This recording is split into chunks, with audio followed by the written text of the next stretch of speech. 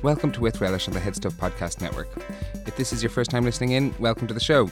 We are a fortnightly podcast focusing on all things that are great in the Irish food industry. I'm Harry Colley. And I'm Aoife Allen. This week on the programme, we're looking into the theme of food and home. What brings people to Ireland to work within the culinary industry, and how food in the community can play a huge part in bringing people together no matter where they are in the world. So on this week's show, myself and Aoife explored a little bit around Dublin. We went up to the Islamic Cultural Centre of Ireland in Clonskee in South Dublin, which is kind of the main cultural centre for Muslims in the country.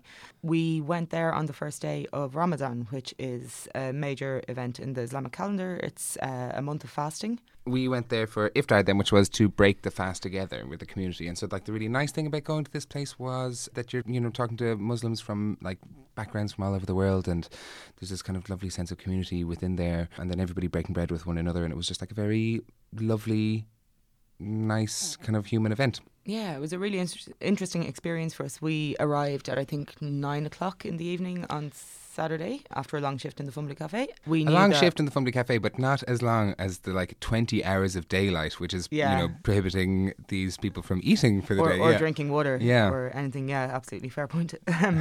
So we arrived up around 9, just as the sun was kind of on the verge of setting. I think sundown was 9:37 that day. And you say you think you know exactly when I know that sundown was 9:37 that day. And Harry and I hung around the entrance to the Islamic Cultural Centre for a while as we were waiting to see people come out of their prayer and go in to begin the iftar meal. And as we were in the car park, hanging around, greeted by so many super friendly people, and people were yeah, absolutely, go on in and come and eat with us. And we're no, we just want to chat to you. We don't need to eat. And they were no, you'll eat. We were okay, grand. And then the one thing I think us as kind of junior podcast makers we found out was that we brought one Zoom mic with us and didn't realise that the meal would indeed be split by gender. So men and women ate separately. So myself and Aoife didn't get to hang out, but it meant that we have got lots of one-sided audio. So you're going to hear from all the gals. I took off with the equipment thinking I'd be back in 10 minutes, and then was very, very treated with lots of hospitality, and ended up kind of sitting for probably 45 minutes an hour. Sorry, Harry. No, I had a great time with my guys. Left Harry hanging while I had the crack with 3 young women from different parts of the world. And then after that we went and we spoke to Ishmael, who is the owner of the Golden Olive, which is the restaurant at the mosque. Which is open to absolutely everybody and serves kind of delicious Mediterranean-inspired foods as well as Indian foods. And we spoke to him a little bit about all the different kinds of foods that he's making. And so I think the very nice thing about meeting Ismail, he was able to talk about food for everybody for this mosque, which is open to Muslims from all different cultural backgrounds. And so they were kind of cooking lots of food for everybody. And he was saying specifically about, lentil soup is something that pleases everybody, and this, that and the other. And later on then in the episode, we end up talking to Dario Macari, who is an Italian-Irish chipper owner, and it was just lovely to kind of meet and talk to him about his foot in both worlds, coming from a very traditional chipper family, and these families which are coming from very traditional, very small parts of southern Italy, coming over and setting up businesses in Ireland, and we talked to him a little bit about that. Yeah, and kind of the fascinating fact that when the first Italians arrived in Ireland, there weren't chippers as far as he's aware, or certainly wasn't the phenomenon that it became very quickly afterwards. So they arrived, and instead of selling Italian food, they just saw a gap in the market for something that would really, really appeal to the Irish palate, and since then have been essentially turning out the same product for 150 years now, or 170 years, or whatever that is. My maths aren't great. Well, but I wouldn't be able to catch you out on it, because mine are even worse. So in this episode, I think we're talking very much about cultural identity through food. And I actually ended up doing a thesis for that for my undergrad, a thesis which I now hate, but and can't bring myself to look at, not even in research for an episode of With Relish. But the story that got me incredibly interested in the idea of one kind of associating so much of their identity with the food of where they're from was a story by a writer called Grace M. Cho. It's called Kimchi Blues, and it was published in, I think, 2014 for Gastronomica magazine. Grace's mother came over to California in the 1950s, late 1950s, which is so it's after the Korean War, after the, was it 62nd parallel, 54th parallel? What was the line? 62nd parallel. 62nd parallel. We'll check that. The parallel. After that line was drawn and the end of the Korean War, and so an enormous amount of Koreans came over to America, but a disproportionate amount of Korean orphans came over to America. And so Grace M. Cho's mother came over. She had married an American GI. She came over and they were living in Washington State. And she was so far from home, culturally and geographically physically everything just so far away from the world that she grew up in, and here she was in America, like unable to digest the food and incredibly unhappy, and very much, I mean, not just because of the food, but like a large portion of it was the food. You know, she was away from home and she couldn't digest anything. It was sickly, and she just didn't have kimchi.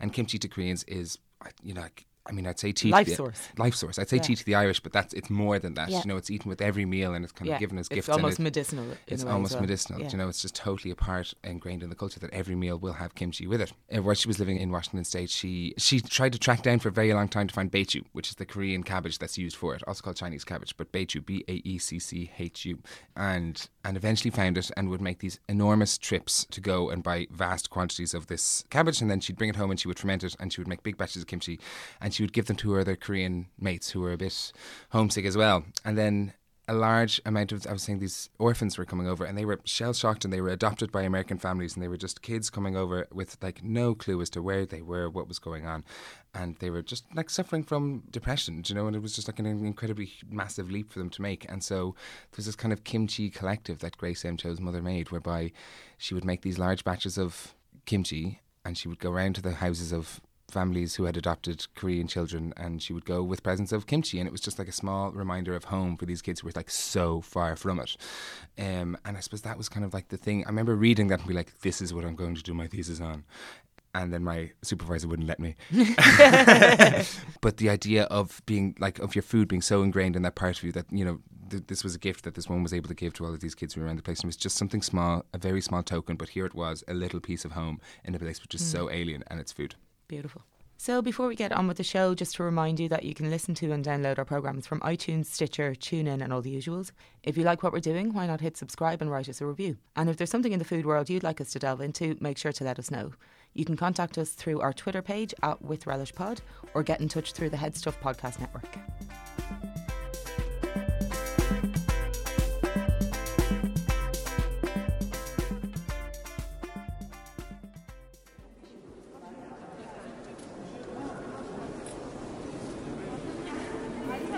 Allahu Akbar, Allahu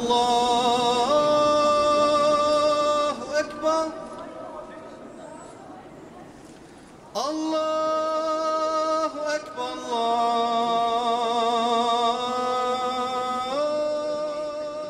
Food has a unique ability to give people a sense of home and comfort no matter where they are in the world. During the month of Ramadan, many of Ireland's 70,000 Muslims gather as a community for iftar, the breaking of the day-long fast at sundown. The sun sets just after 9:30 at this time of year in Ireland, and it sounds like a long day without food and water for the uninitiated. So Harry and I went to observe and take part in the first iftar of this year's Ramadan at the Islamic Cultural Centre of Ireland in Clonskee. Before sitting down to eat, I spoke to a few women about what Ramadan means for them. So my name is Alessandra. I'm half Brazilian, half Spanish. And what am I doing here today? Well, basically, today we came together to break our fast after fasting for the first day of Ramadan, which, you know, it's called, the whole eating scene is iftar. So that's when we sit and we eat together to break our fast. Fasting is not just fasting food. Fasting in Islam has so many different things that you fast during the month of Ramadan. So it's a month that you need to focus on yourself and your deen and your relationship with God. Like, there's so many things. How can we list the things? Like, you need to be careful with the words that you're using.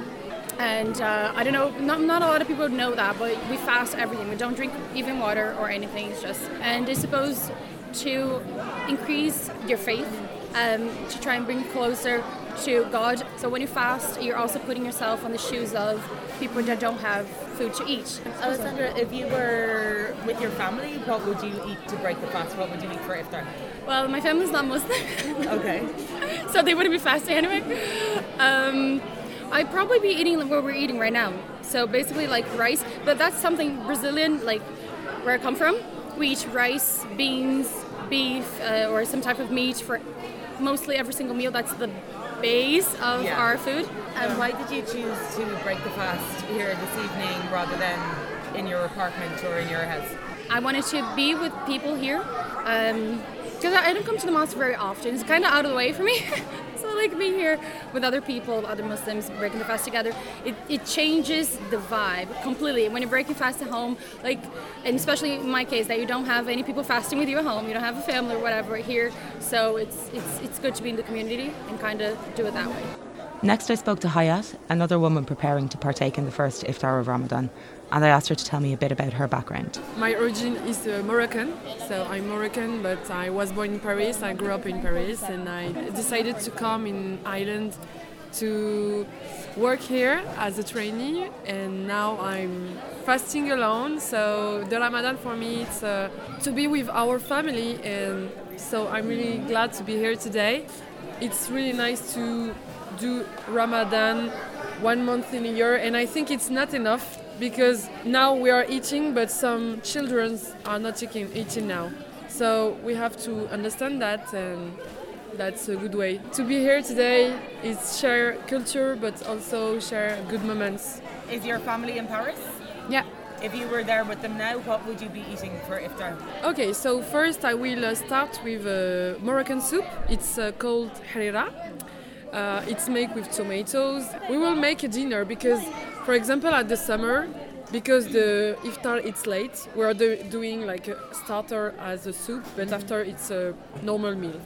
The Islamic Cultural Centre of Ireland has a restaurant on site which is open to the public and serves an array of cuisines to cater for the many nationalities that come to worship at the mosque. I spoke to the owner and head chef about the preparations for this year's first iftar. My name is Ismail. It's my job in restaurant. I'm owner, and I make the food, Mediterranean food and Indian food, of course Irish as well, because there's many people is come is different culture. Can you tell us some of the cultures of people who come here, some of the countries they're from? Okay, we have first one is Algerian, Morocco, Tunisian, Pakistan, Irish, French, Indian, all different countries. And what food did you prepare for iftar, for the first iftar of Ramadan this year? For first iftar of Ramadan, we prepare salad. I prepare a rice with chicken and soup. I make lentil soup because everybody you want lentil soup. Where are you from, Ismail? I'm from Algeria.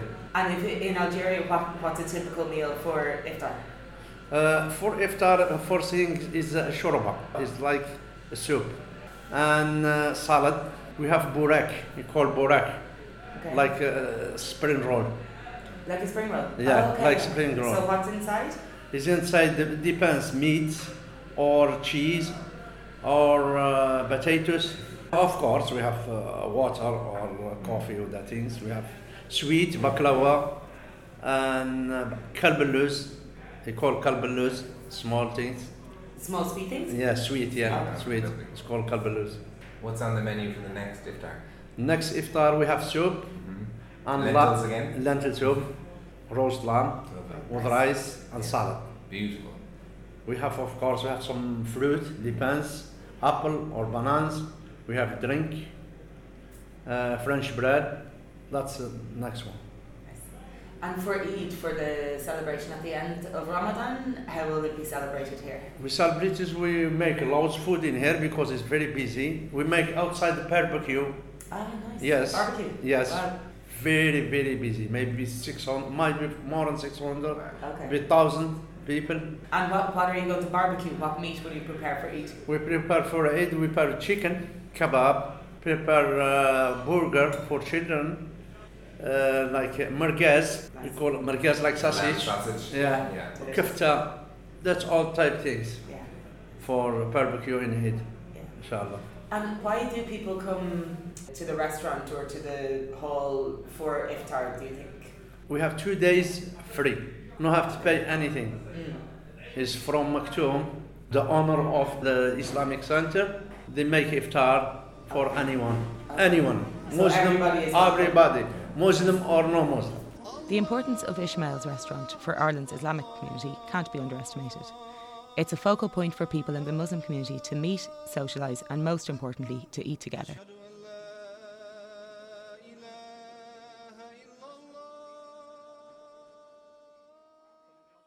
The Irish food industry has many notable family names, but few as easily recognised as a Macari.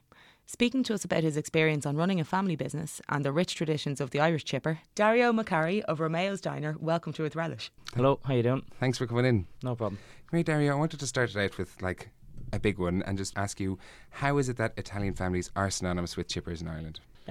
I suppose we have our association here together, and the story goes back to I think the 1880s. It goes that Giuseppe Cervi got off a boat and found out that people in Ireland enjoyed chips.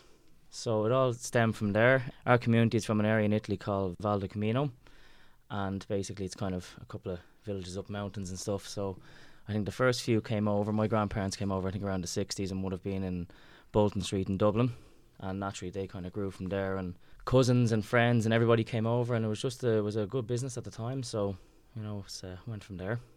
And so, how is it, do you think that, I suppose, Italian families coming over to Ireland, they cooked their food that was so different from where they were from? Definitely, yeah. Yeah, they found that spot in the Irish market where they were like, okay, we're not going to be selling pasta to the Irish, we're not going to be selling pizza to the Irish, we're going to be selling fish and chips to the Irish. Yeah. I just wanted to know, where do you think that came from? Where do you think they saw that? Where did they say that? I suppose the Irish love for spuds probably goes back even before that time. So they took it from there. Mm-hmm. Absolutely. So it was kind of a smart business sense. I'd say so, They yeah. saw a gap in the market or something that was there and something they could build on. The natural way things would have worked, I suppose, in the original days was a family member would have come over, he would have opened a business or worked for a cousin. So it was all kind of natural progression. Like if you were doing well, you'd find your cousin or a friend from the local village would come over, and then they'd kind of start working with yourself and then work up through there and then try and get their own place. So I suppose it all grew quite naturally. Not unlike the way the Irish went to New York, I suppose. Yeah. When I was doing my research, I found that was called chain migration. Oh, right. Yeah. Chain migration. So I'm very well understand chain migration. Yeah. Were there already fish and chip shops in Dublin back in the 1880s? I don't know this. Does anybody know? Well, I can't verify it for certain, but I don't think so. I do think they were kind of the first into the industry the way it is, that we'd be familiar with it. Yeah. So, no, not that I don't think so. Yeah, okay. That's fascinating. And I wonder if you could tell us about the story of 1 and 1.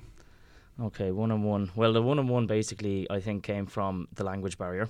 When the Italians would have come over originally in Ireland, it's not like nowadays, I suppose, education, everything has moved on.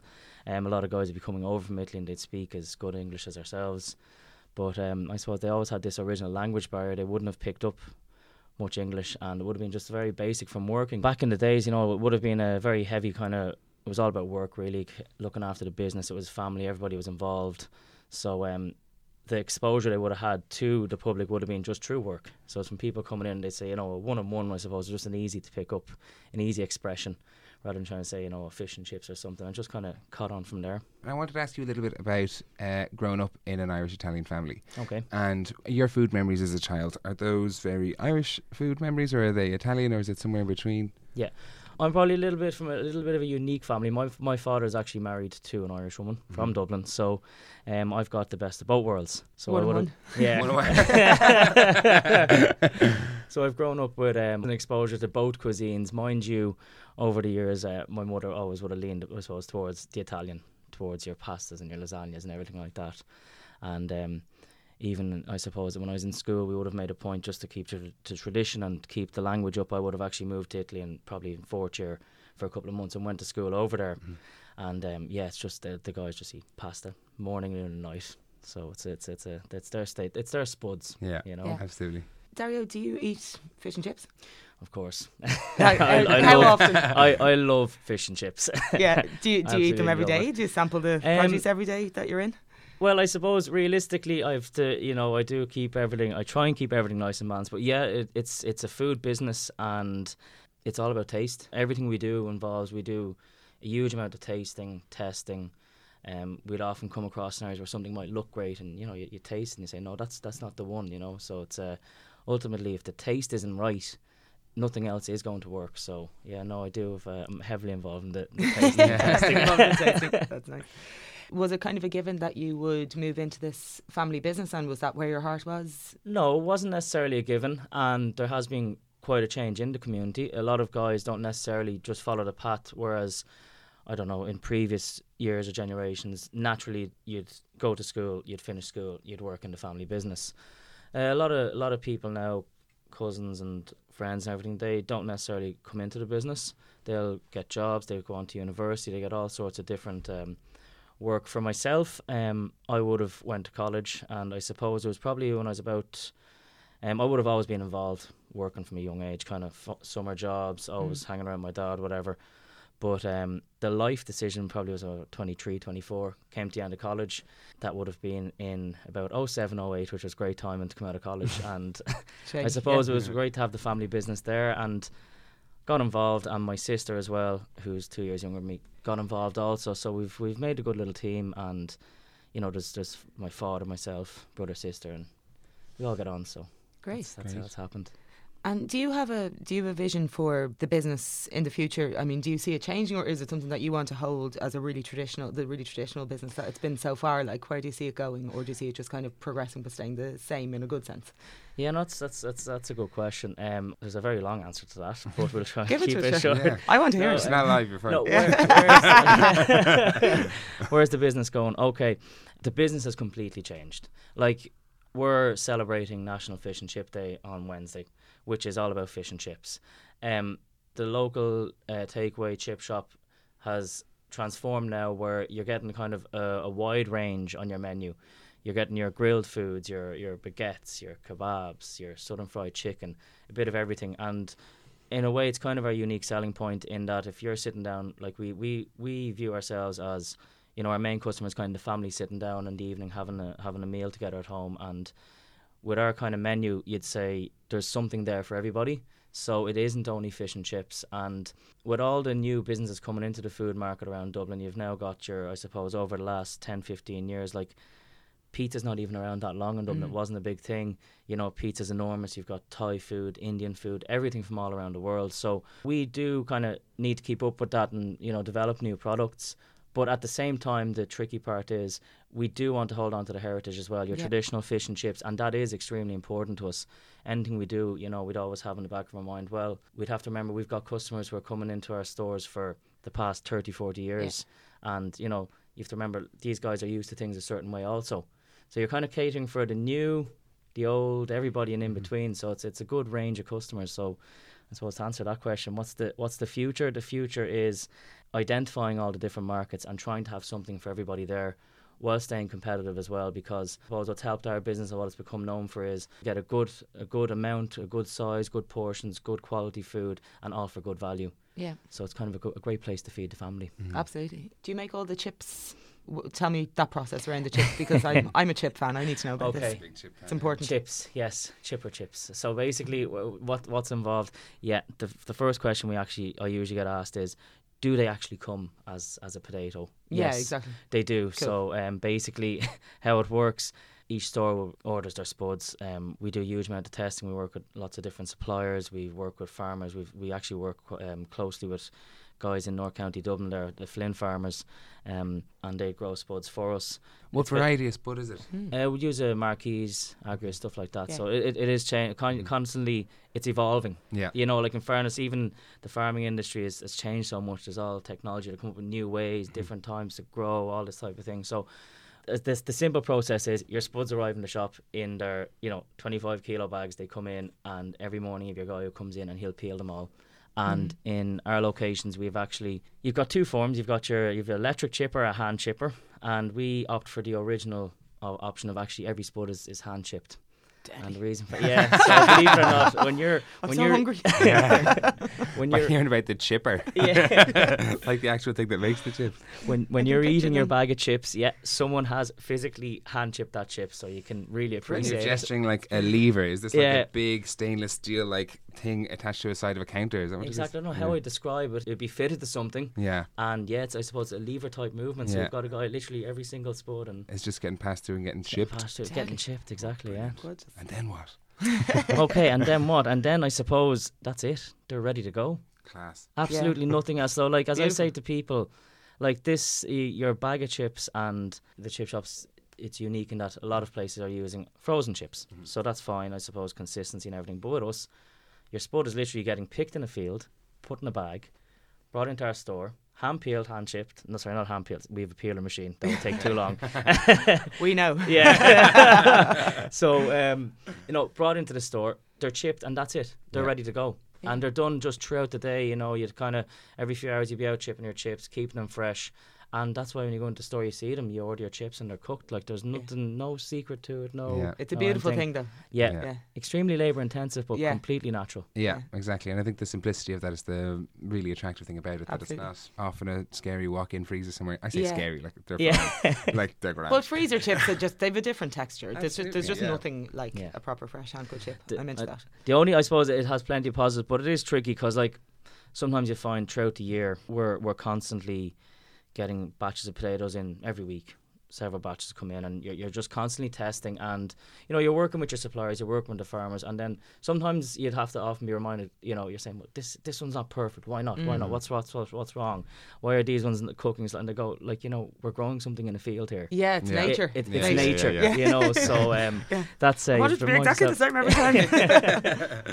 Yeah, I know that Talk to feeling as well. Monsanto, Absolutely, yeah. yeah. Sometimes we're kind of looking at the produce that comes in. It's just like, okay, so the crop isn't Like, as yeah. healthy as you would like it to Like, be, you yeah, know. the- And the one sometimes that it's perfect. The one that I noticed recently that we were kind of struggling with, I say struggling, but it was just like an unreliable batch was cauliflower recently, where Yeah. they'd be enormous the size, and you'd Yeah. chop into them, and then it was It was all like a leaf. pea. It Yeah. was like a pea inside. And we're Nothing like, in what's it. going Yeah. on with this thing? Yeah. But then when you think, okay, well, this is like lovely and organic, and I have to accept that this is the way Yeah. it is, so let's just eat the leaves. Yeah. It's, and in France, if your potatoes, it's everything. Like even with our veg supply, you're just talking about cauliflower there. Like we have we use guys up in Navan there, and there's, you know, you have your lettuce and your mushrooms and everything. And again, mushrooms will arrive 1 week slightly bigger, slightly smaller. So it comes down to our guys in the stores, or we have a distribution centre there which we've introduced to help quality control, which has been a great success, and it's been a big help in growing the business.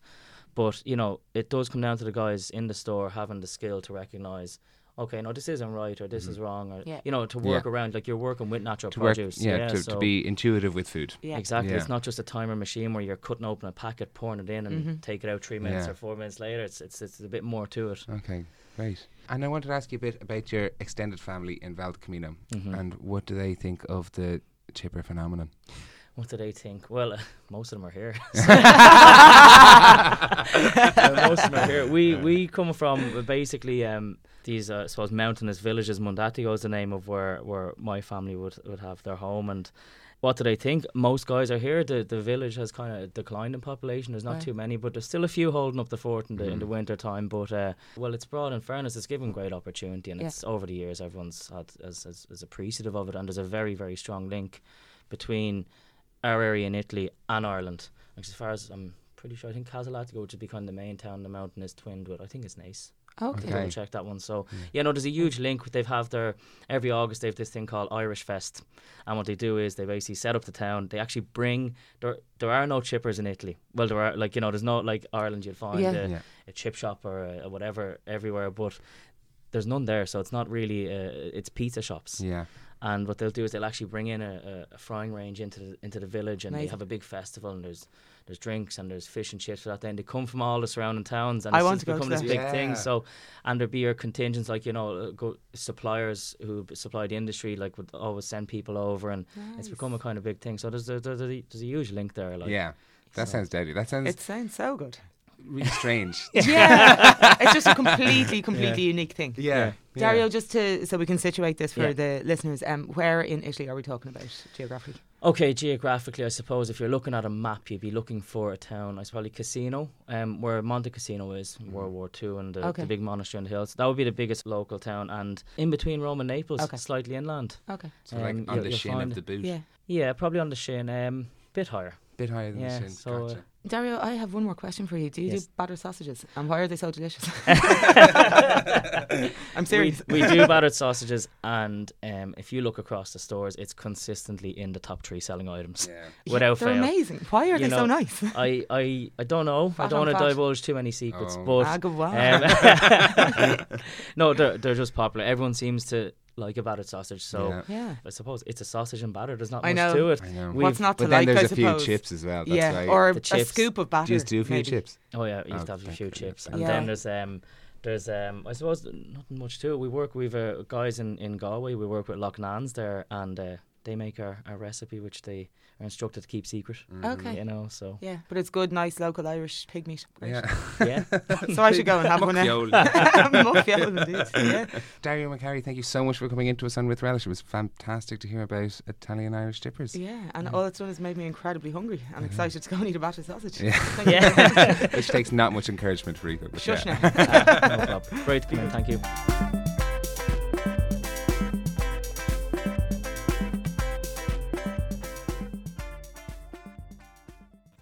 Each week on With Relish, we invite someone in who has made an impact on the food and drinks industry to speak with us.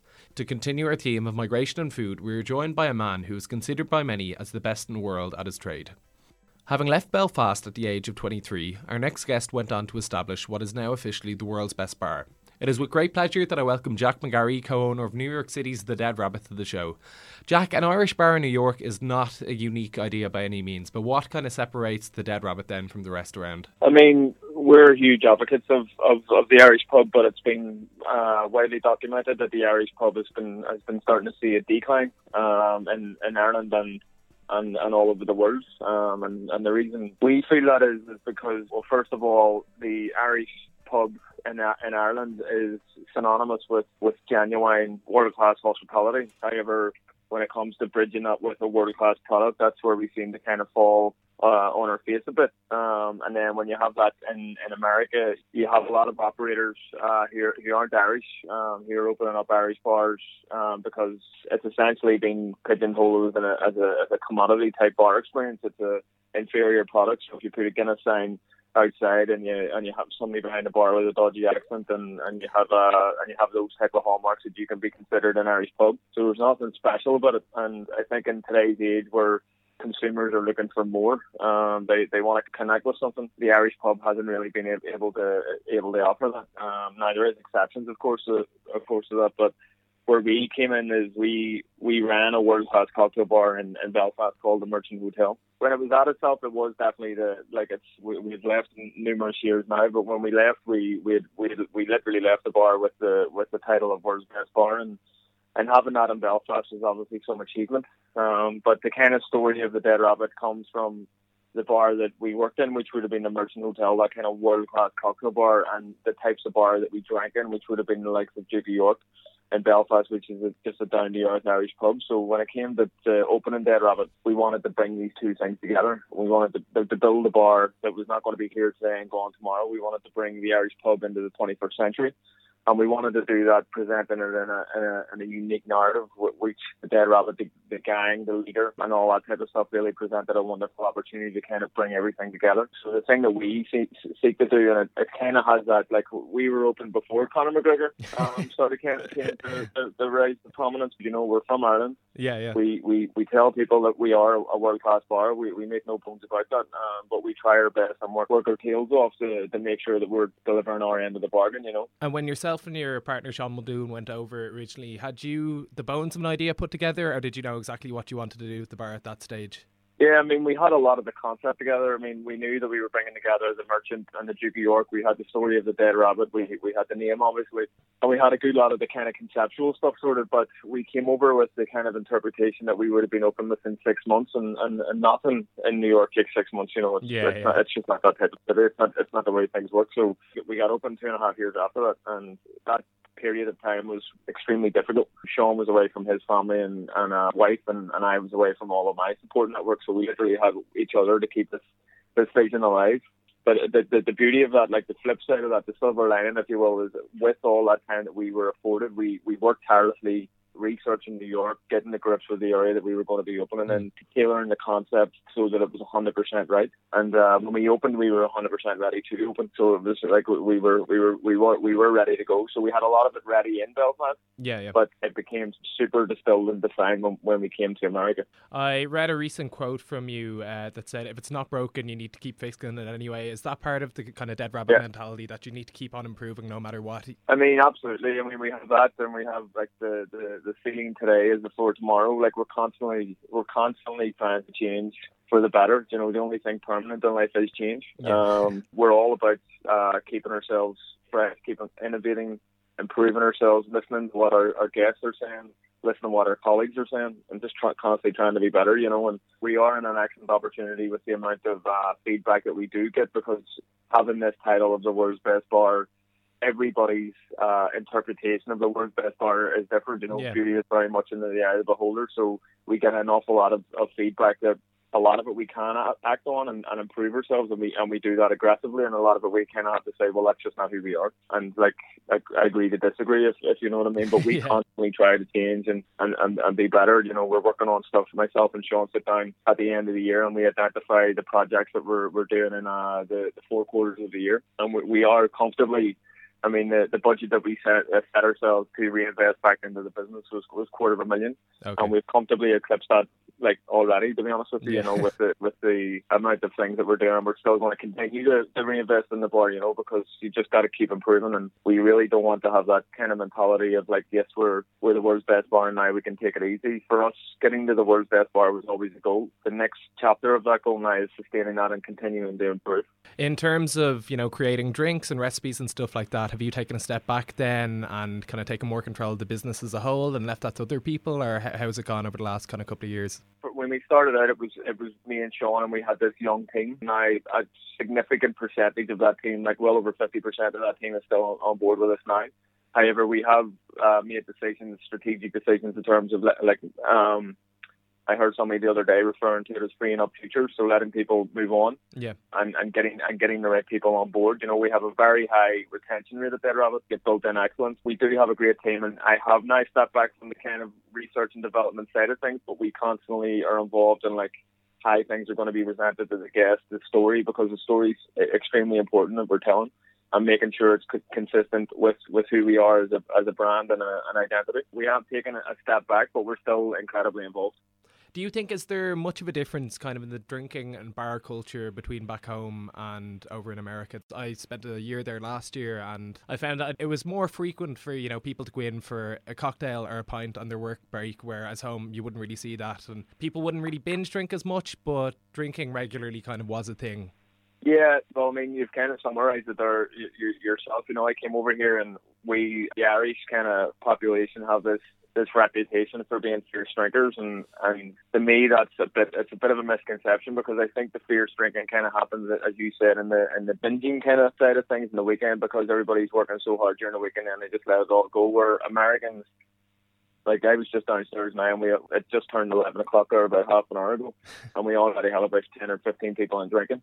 And that's not an isolated incident. Americans drink throughout the course of the day, and most New Yorkers would drink comfortably 68 drinks a day, and to them that's considered not drinking day, So the structure and the way people drink over here is just entirely different. This drinking is so integrated in the kind of every fabric of society over here. Yeah. And it's just a much more it's everyday. It's an everyday type of thing, because New York is such an intense city. So what you'll see is bars tend to be busier. You see a lot more people that are into fitness. You see a lot more people that are into meditation than you would back home, because those outlets for that kind of energy or frustration, they need a lot more of it, because there is so many people. In terms of the bar industry back at home, is Ireland, and say Belfast in particular, is it far behind the States at the moment? Is there much catching up to do, or where do you see kind of the future of it back here?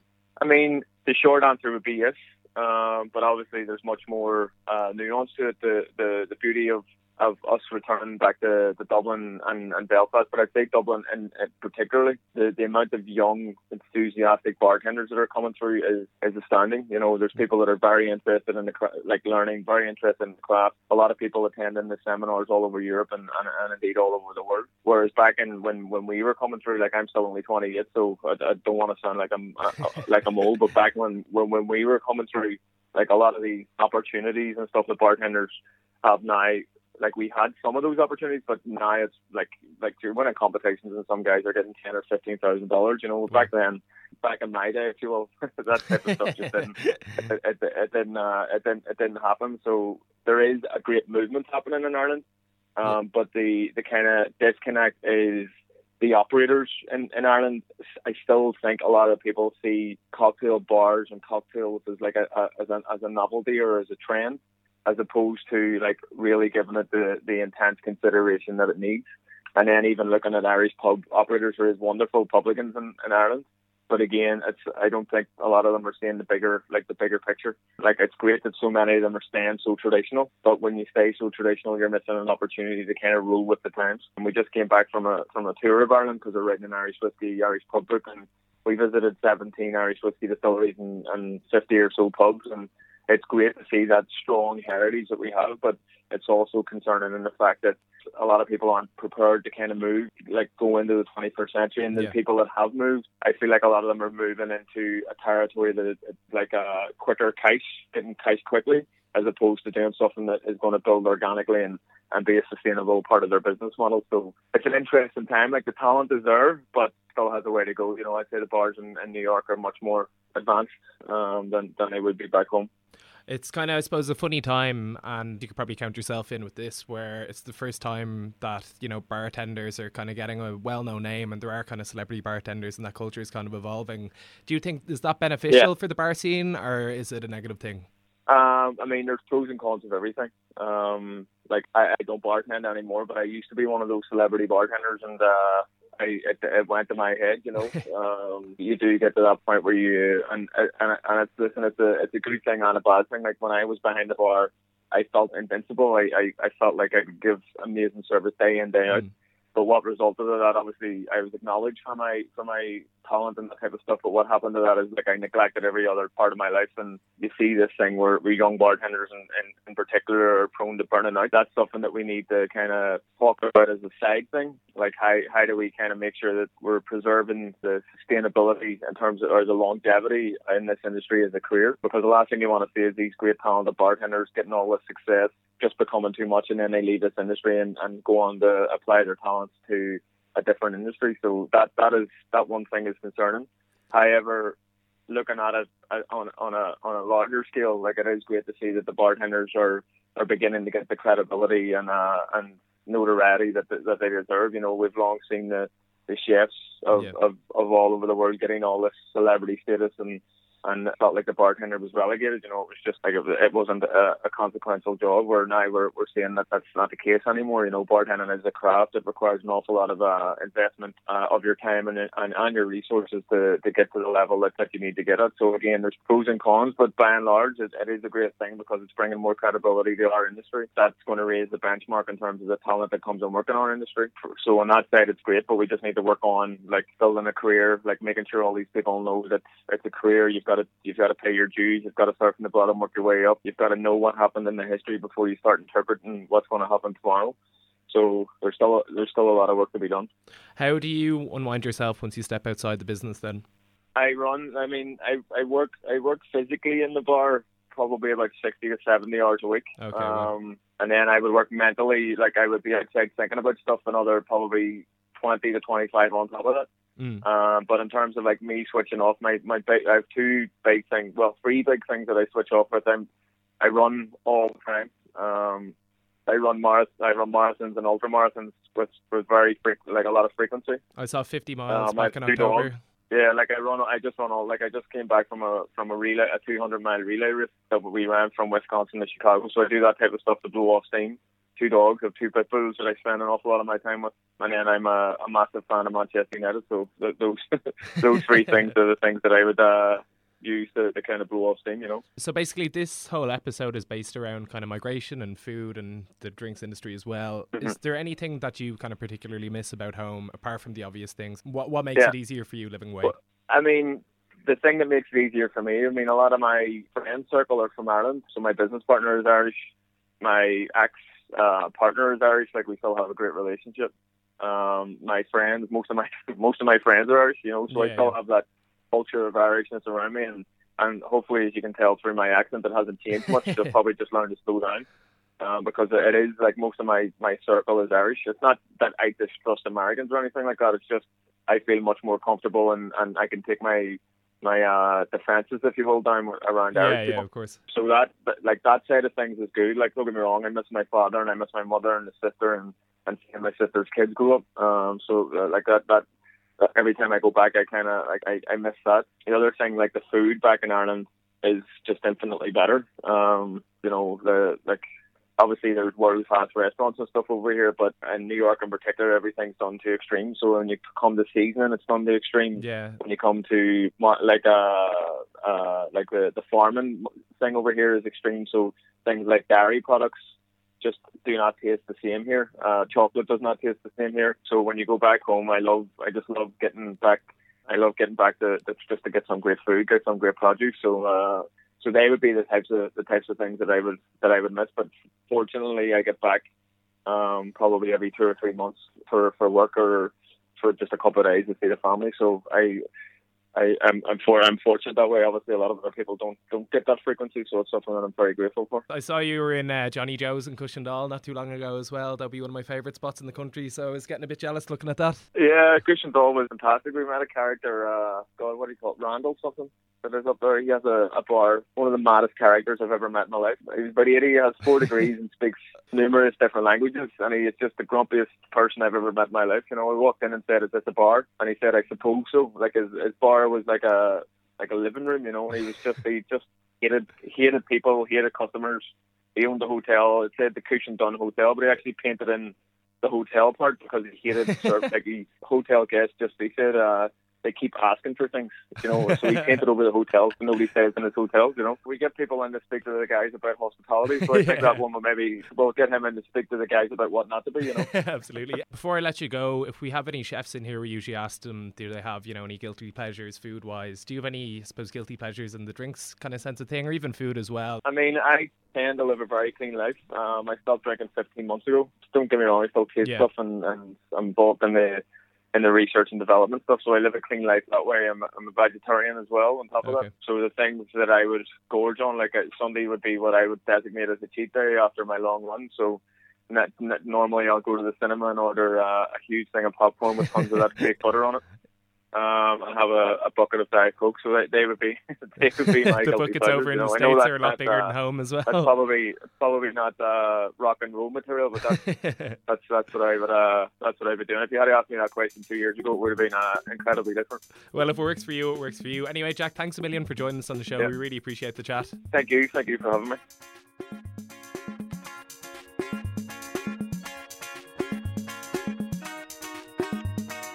Thank you for listening to this episode of With Relish. We'd like to thank all our guests for taking time out to come on with us. As mentioned at the beginning of the show, we're a fortnightly podcast, so make sure to check out headstuff.org for our next programme. You can download the show on iTunes, Stitcher, TuneIn and all the usuals. If you like what you heard, please let us know by writing us a review or following our Twitter page @WithRelishPod.